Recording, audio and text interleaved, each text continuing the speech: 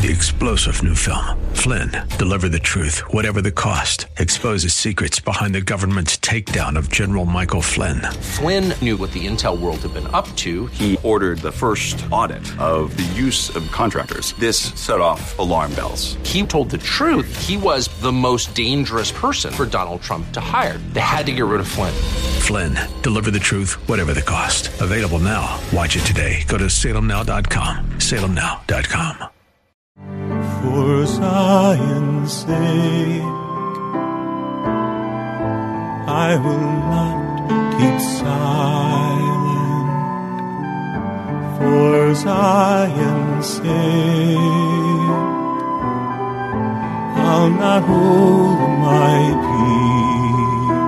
peace. Welcome to For Zion's Sake. Isaiah 62:1 is taken directly out of the Hebrew Scriptures when the prophet Isaiah declared, "For Zion's sake I will not keep silent, and for Jerusalem's sake I will not keep quiet, until her righteousness goes forth like brightness, and her salvation like a torch that is burning." Your hosts for the program are Shelley and June Volk, Jewish believers burdened to see Jew and Gentile become one. Believers strengthened in their faith, and for their Jewish kinsmen to come to the saving knowledge of Jesus as the Messiah, the Son of God. Bless the Lord and welcome to For Zion's Sake. We thank you for joining us. We're the Volks. My name is Shelley. And my name is June. Hi, everyone. Well, we're here concluding another week of broadcasting. And if you've been with us during the course of this week, you know that we have been speaking about two words that are repeated throughout Scriptures, both in the Old and the New Covenants. And those two words are but God. And Junie, it's essential that we are aware of but God in this day and age, because things are difficult. We're witnessing today wars and rumors of wars, nations rising against nations, famines, earthquakes, lawlessness, just as it says in Matthew 24. And these are the beginning of birth pangs. So we need to be aware by the eye of the Spirit that there is a but God who is not asleep and nothing has caught him by surprise. And you know, Junie, we spent some time this week speaking about the life of Joseph because it's so epitomized in his life. His brothers threw him in a pit. He was sold into slavery. He was in prison for doing good with Potiphar's wife. I should say by not doing evil with Potiphar's wife. And yet he never complained. And the Word of God says that wherever Joseph was, the Lord was with him. And we saw, and it's worth repeating today, that in the last chapter of Genesis chapter 50, when his brothers were fearful of retribution from him, he said to them in Genesis chapter 50, verse 20, "And as for you," speaking to his brothers, "you meant evil against me, but God meant it for good in order to bring about this present result to preserve many people."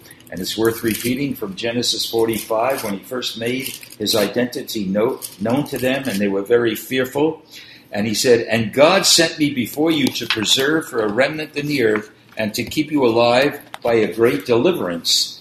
And then he said, "Now therefore it was not you who sent me here, but God." So we need to see, Junie, there's a but God, and we have to live in and through the power of the Spirit to realize that. We spoke of many other examples in 1 Samuel 23. Saul was seeking to destroy David, but the Word of God says in verse 14 in 1 Samuel 23, "But God did not deliver David into his hands." 2 Chronicles 20, 3 armies were coming to destroy Judah. And Jehoshaphat prayed. He said, "We do not know what to do, but our eyes are on you." And you know what the Lord said? "Thus says the Lord," in verse 15, 2 Chronicles 20, "Do not fear or be dismayed because of this great multitude, for the battle is not yours, but God's." And yesterday, Junie, we spoke out of a number of verses, Romans 5, verses 6 to 8, because God demonstrated his agape love by resolving the condition of people. Yesterday you read from Ephesians chapter 2, the first 4 verses, which is so powerful, June, because it describes the condition of people without the Lord. And it's a frightful condition that we were all in. They were without God, walking in the course of the world according to the prince of the power of the air. All lived in the lust of their flesh. But verse 4 gloriously says, But God, being rich in mercy, because of his great love with which he loved them, even when they were dead in trespasses, made them alive through Jesus. What do you say about a God like this, Junie? He's incredible. Verse 13, Acts 13, rather. Paul was speaking at a synagogue in Antioch, and he was giving the history to the Jewish audience in that synagogue. But he said that while they were in a condition that was horrendous, a terrible condition that they were in, we saw in verse 30 that he said, but God. But while the disciples were listening to him, with him, but God transformed the entire situation.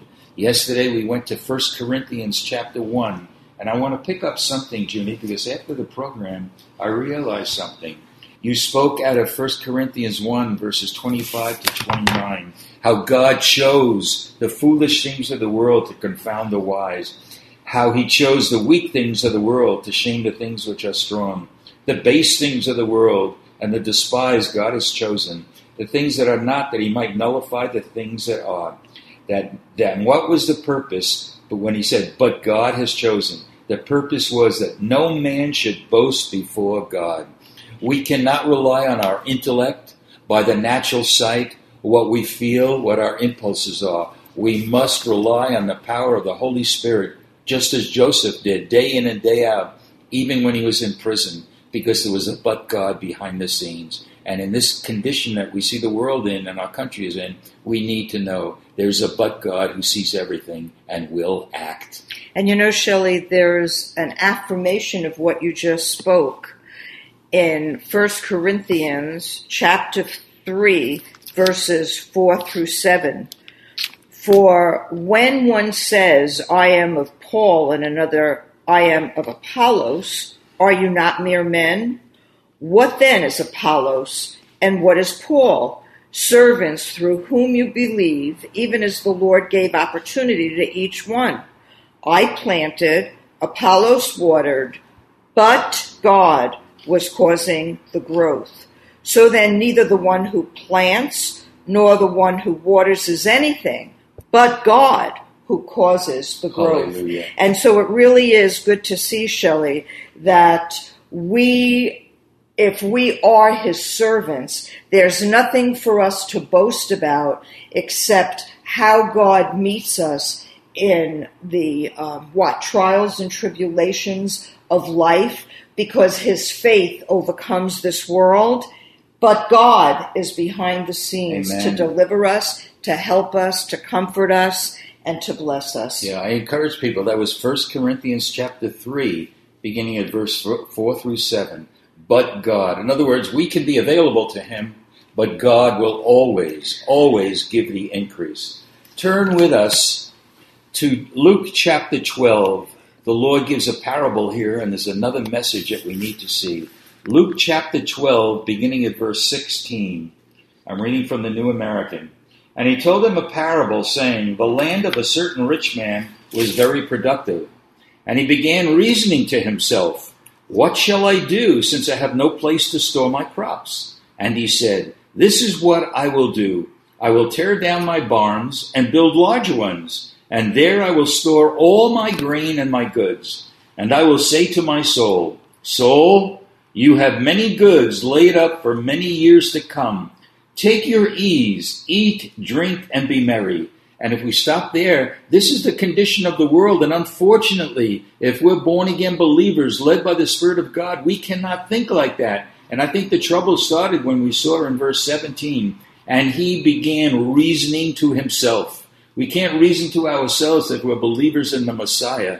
If we're walking by the Spirit, our reasoning comes from above. The wisdom of God is pure and peaceable, easy to entreat, and bears much fruit. Our own reasoning will only cause trouble, and we're not relying on God. So we see the situation, but then we come to Luke 12, verse 20. But God said to him, you fool, this very night your soul is required of you, and now who will own what you have prepared? So is the man who lays up treasures for himself and is not rich toward God.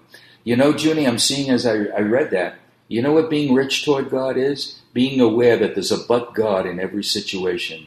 being aware that we have to live by the Spirit, not by ourselves, and stop reasoning things to ourselves, but come into the fullness that God is calling us to. That's the life that would delight the heart of God. And it's really true, Lord, Shelley, because suffering is part of the gospel. Amen. And suffering is a promise to those who live godly lives in Christ Jesus. We have a promise that we will suffer persecution.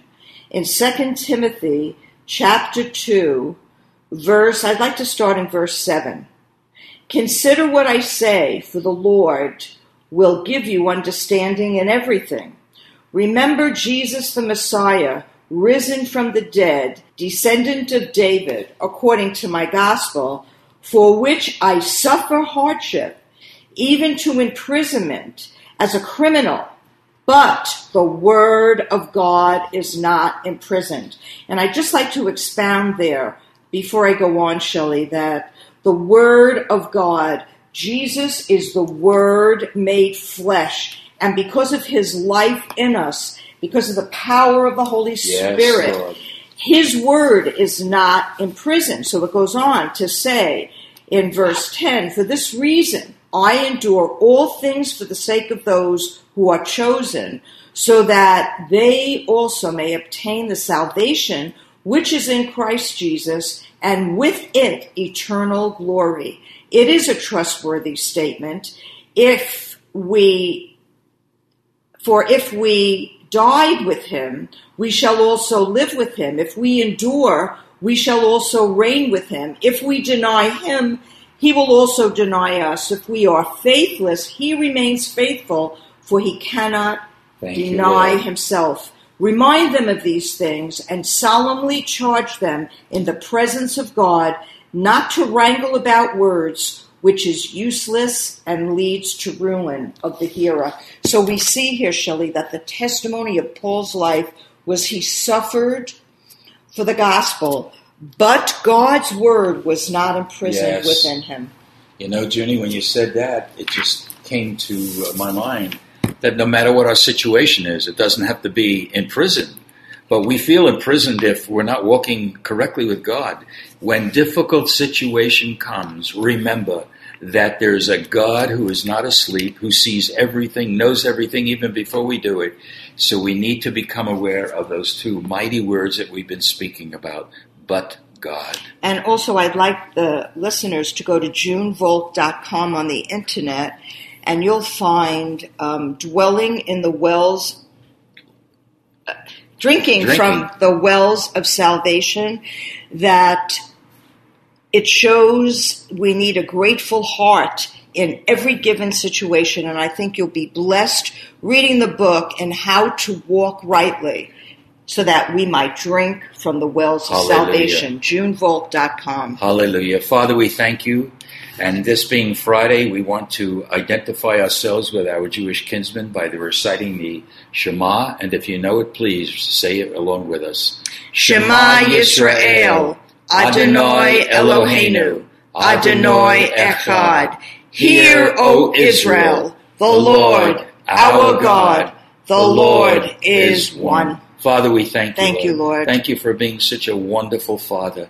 Thank you that you sent Jesus to bring life into our existence. Thank you for sending the Holy Spirit that we could live by the Spirit. May Joseph's life be an example to us that we, no matter where we go, will know there's a but God who sees it all. We pray this in Yeshua's holy name. Amen. For Zion's sake. Thank you for joining us this evening. If you would like to get in touch with Shelley and June, you can write to them at P.O. Box 1784, Scottsdale, Arizona 85252. That's P.O. Box 1784, Scottsdale, Arizona 85252. And you can also contact them on their website, ShelleyandJuneVolk.com. That's ShelleyandJuneVolk.com. Until next time, the Lord bless thee and keep thee. The Lord make his face to shine upon thee and be gracious unto thee. The Lord lift up his countenance upon thee and give thee peace. This program has been brought to you by the Psalm 127 Fund. 3-star General Michael J. Flynn, head of the Pentagon Intelligence Agency, knew all the government's dirty secrets. He was one of the most respected generals in the military. Flynn knew what the intel world had been up to. He understood its funding. He ordered the first audit of the use of contractors. This set off alarm bells. The explosive new documentary, Flynn, Deliver the Truth, Whatever the Cost, uncovers the facts behind this scandal. Flynn told the truth. He was the most dangerous person for Donald Trump to hire. I find out the worst enemy that I'm going to face in my life is right here in America. They took my assessment and they wanted me to change it. And I was like, I'm not changing it. They had to get rid of Flynn. With in-depth interviews, archival footage, and never-before-seen personal records of the man behind the headlines. I just felt like I was drowning. Flynn, Deliver the Truth, Whatever the Cost. Available now. Watch it today. Go to salemnow.com. salemnow.com.